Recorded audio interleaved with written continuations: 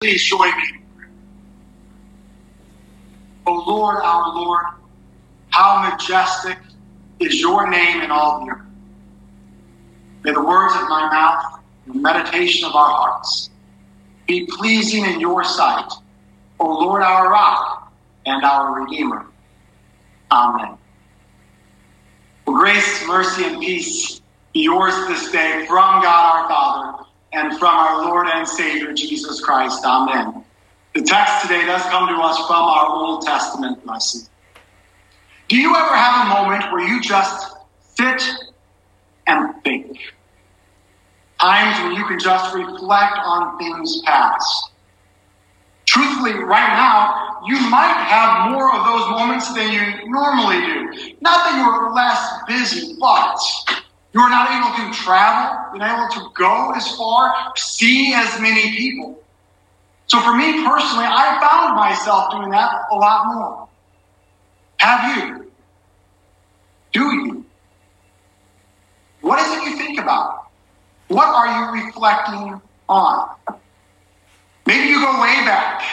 Some of you further than others. Back to the days when you were in high school and you were the star athlete.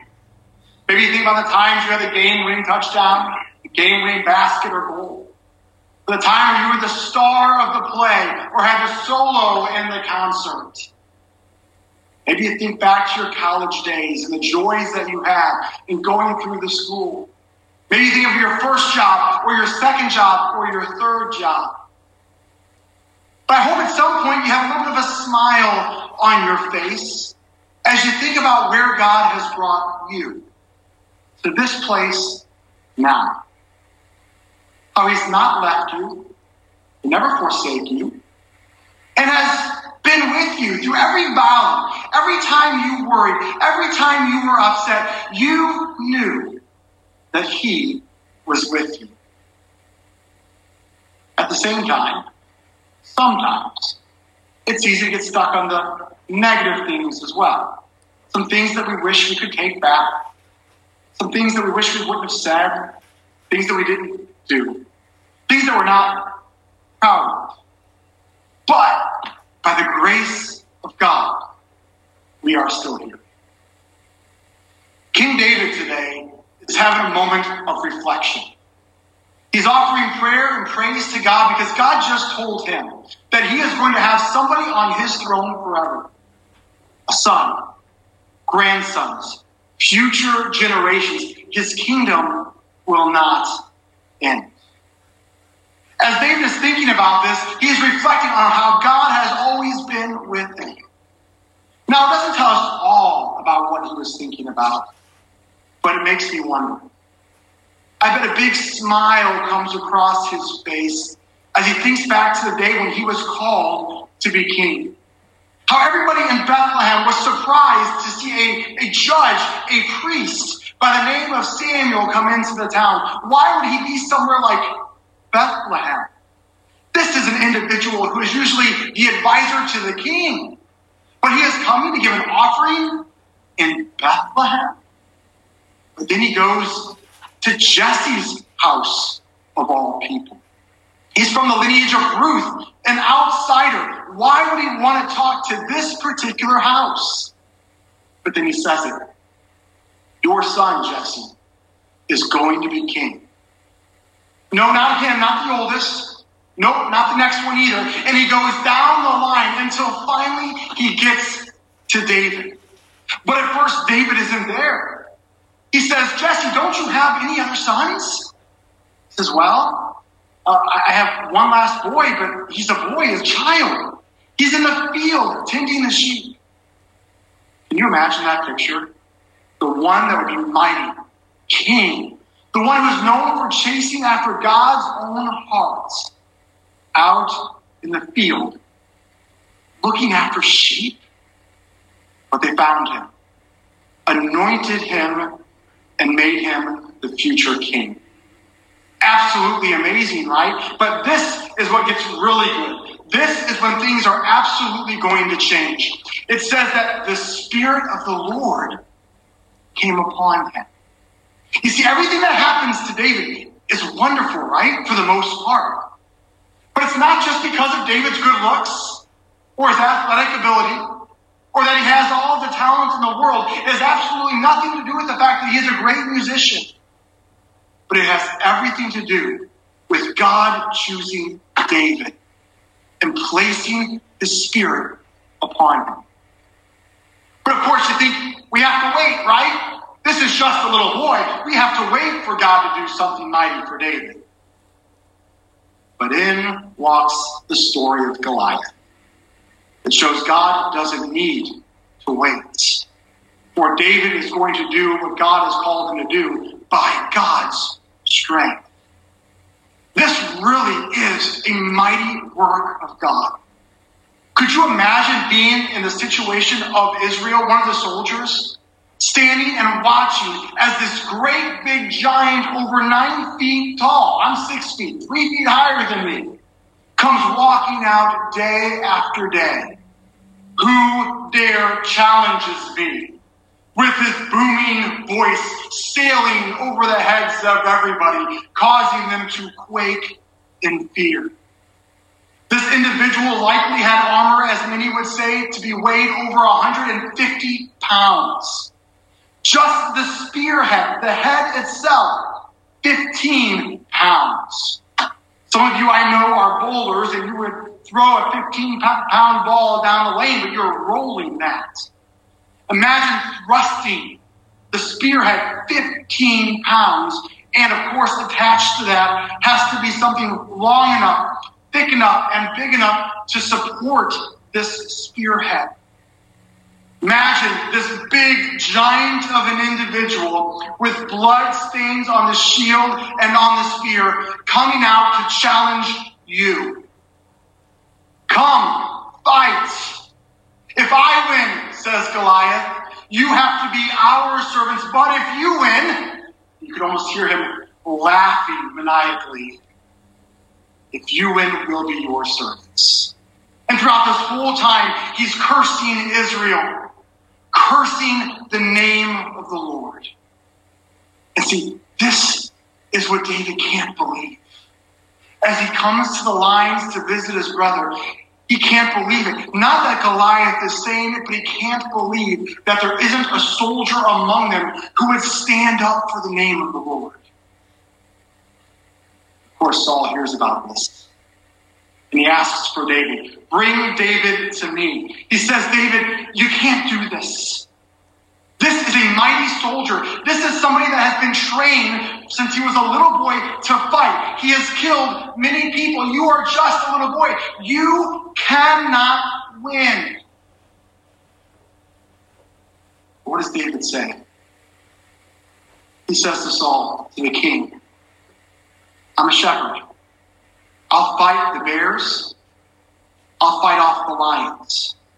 I would do all of those things because the Lord was with me. The same thing is going to happen when I come and fight against Goliath. The Lord is going to be with me. And just like that, he goes out into battle with just the sling. And it only takes one shot as he buries it right between the eyes of Goliath. And he falls down, and he falls hard. The battle is over with one swing of the sword. It's over. David won. Or better yet, God won. This is going to be the truth of David's reign. Whenever there's going to be a victory, it was God's victory. Now, I want you to think about this right now as we are in our time of isolation. There's a lot to think about. Things that we wish we could change. Things that maybe we wish we could do over. Things we're guilty of. Mistakes. Regrets, like we talked about last week. Things that we wish we could amend. You know what's on your heart right now. You know what's there. And at the same time, as you're reflecting about the past, maybe you're also then going to wander into our present state. How things seem to be very unsteady. The likelihood of us getting through this soon rather than later keeps getting pushed back. Not able to see the people that you want to see or be where you want to be. It's hard. It gets discouraging. It's a battle. And we get tired. And maybe this causes us to focus in on the future. The future maybe seems to change a little bit for us. It's not like we used to think of it. All hopes and dreams. But now we're wondering what the future is going to look like from this point on. How much is this really going to change us? What's going to happen tomorrow with regards to my job? What's going to happen tomorrow with regards to my money? What's going to happen with my health?